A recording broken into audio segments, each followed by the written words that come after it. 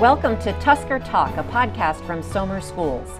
I'm Amanda Bergen, the district's communications coordinator, and it's Thursday, February 25th, which means it's time for another superintendent's update with Dr. Ray Blanch. Hi, Ray. Hi, Amanda. How are you? Good, thanks. Happy afternoon. Huh? Happy afternoon. It is a happy afternoon. We've got some good news to share today, actually. Yes. We're going to talk about the next phase in our planning to bring the 7th through 12th graders back into school full time. Yes. We'll get to that in a second, but first I want to talk about the Tusker University event that took place last night, which was a great success.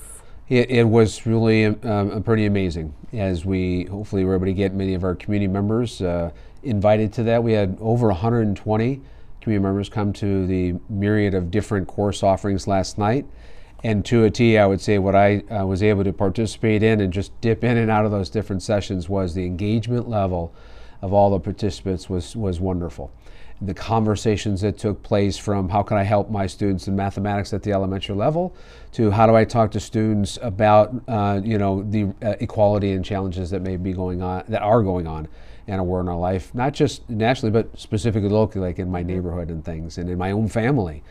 And then also just talking about some very logistical pieces. I'm looking going to high school next year and how to get my kid engaged. So very purposeful, very self-driven and things. So again, it was a kickoff event for that Tusker University, and we will be following up with, again, similar type sessions, but smaller pieces throughout the academic year. But it was a wonderful kickoff evening. So. It was. I was so impressed with all of the presenters. Yes. Fortunate, we've got some amazing staff members that were able to come and share their understanding of our children and our community and our supporting our families. That was the number one piece.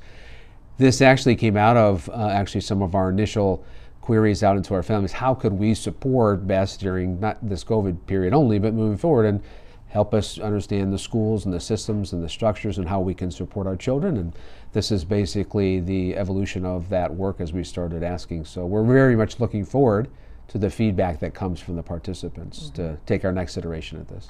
There was also an hour-long social media boot camp that was organized with our own SROs and the Westchester County Police law enforcement experts. And we are going to, that was recorded, so we're going to post that soon so people who missed it can watch. Correct, yep, that one was certainly, again, well attended, lots of information there, so it's not a bad one to kind of go revisit and reconnect with, because there's lots of information on social media and things to keep an eye on our children. Yeah, well, a great start to Tusker University. Agreed. So you've got some updates on bringing 7th through 12th graders back into school full time.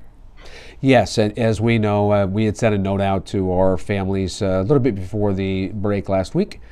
And so now the number one piece we had talked about then and continue working forward is the hope of a vaccine now is a reality.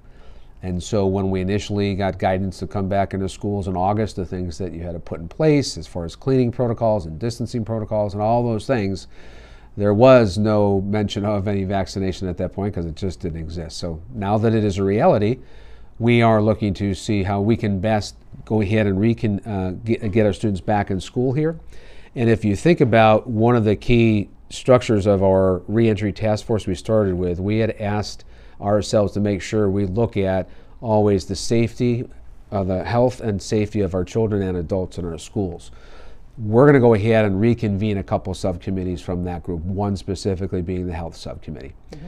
And another one will be specifically looking at the scheduling committee and saying what could or should that look like as we hope to bring back our 7th through 12th grade children. What are some of the questions you'll be asking about bringing those kids back for scheduling? So one of the scheduling pieces is, again, using the guidance we have now, and we hope it'll actually continue to evolve in the couple of coming weeks. Just how do you bring more students back for lunch proper at the secondary level, and how do you move a lot more students through the school than what we have had to do with right now? Our current schedule, making sure that we can go ahead and do the same schedule with the current schedule that we're doing in a hybrid situation. So lots of those very operational decisions that we need to make sure that we're doing. And what about distancing? What's the guidance on that right now? So the guidance on distancing, that's a part where I would say that that 6 feet or less, you have to have a mask and a barrier. Now that's a part we're going to ask our health committee to look at. Obviously, when we started back in August on this thing, nobody really knew exactly what was happening, what was going on. We certainly took the perspective of keeping our adults as safe as possibly could, with knowing that they know vaccinations and they're there with the children all day long and those components. So what we want to go ahead and ask and look at is, we know and understand right now the guidelines from August, unfortunately, have not been updated, saying we need to have a physical barrier. So we want to look at what's the best practice on those physical barriers. Have they changed any guidance on those physical barriers?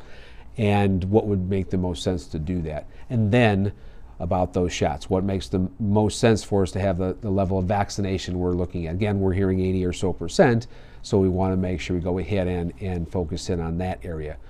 And also, that's the physical health side of components there. We will also ask our social and emotional kind of sub-task force to come together, looking at now bringing students together, how can we best support their social and emotional needs. So that will also be a group we'll connect back in. Again, it's not, we're just throwing a switch back on. So we need to really make... It's not going to be that easy. No, unfortunately. And my best hope is, however much time we get those kids back here for the remainder of this year, it'll be an opportunity for us to look at practice what we believe will be next fall. It won't be like it was back in 2019, starting school year. There's going to be lots of changes, and we just know the classrooms have to be situated differently. We've worked so hard to get away from like traditional rows separation. That's basically the only way we can sit our classrooms right now.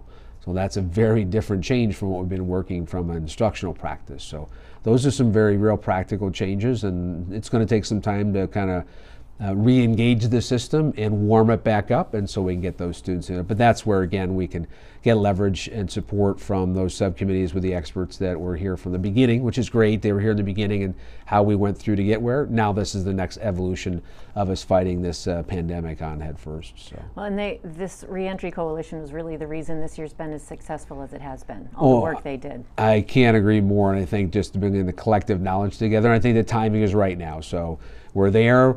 We estimate we're getting close to a third of our faculty community have received shots, and our employees.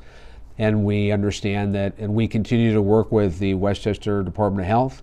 We've given them the numbers we believe we need for shots. They are trying to help us obtain shots so we can send our employees to either the Westchester Community College, where they have a site now, or to the center down in Westchester. And so we hope that will continue to really accelerate here in the coming days and weeks. So that'll give us a chance to get started sooner than later. So roughly how many of school employees are you hoping to have vaccinated before you'd feel comfortable bringing kids back in full time?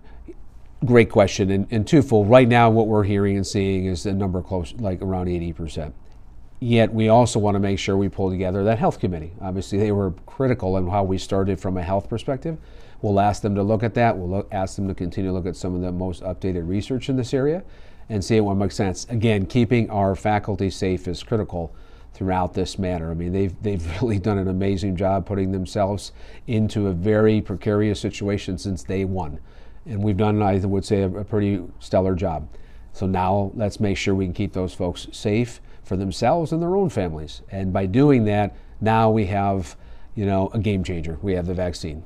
And so let's be smart about getting that vaccine to our employees, and then we can continue to support our students learning in person. Any sense of when this might? I know everybody's waiting to hear you say, and that might be on what day? So I would say, we're a third of the way there, and so that's just been over 3 or 4 weeks. So hopefully that mark would keep coming. My best hope would be that we can at least try to start thinking about after the spring break. Even if after spring break we start doing some phasing and bring them in, boy, that would still give us hopefully a good chunk of April and May and June, where we can start getting some of that experience back for our students. If we're able to do earlier, even for partial, we'll do that. If we can start before and finish afterwards, we'll do that. We're not going to prematurely stop or not start before spring break. If there's anything we can do to start, we will go ahead and start. Okay. And my hope is we have a Board of Education meeting the following week. We'll start reconvening our committees next week, and we should have just a brief update on that Tuesday of where we're sitting and where we're standing, and again just keep providing clear updates out to our community. All right, which we will do again next Thursday. Yes, thank you. Thanks, Amanda. Thanks, Ray.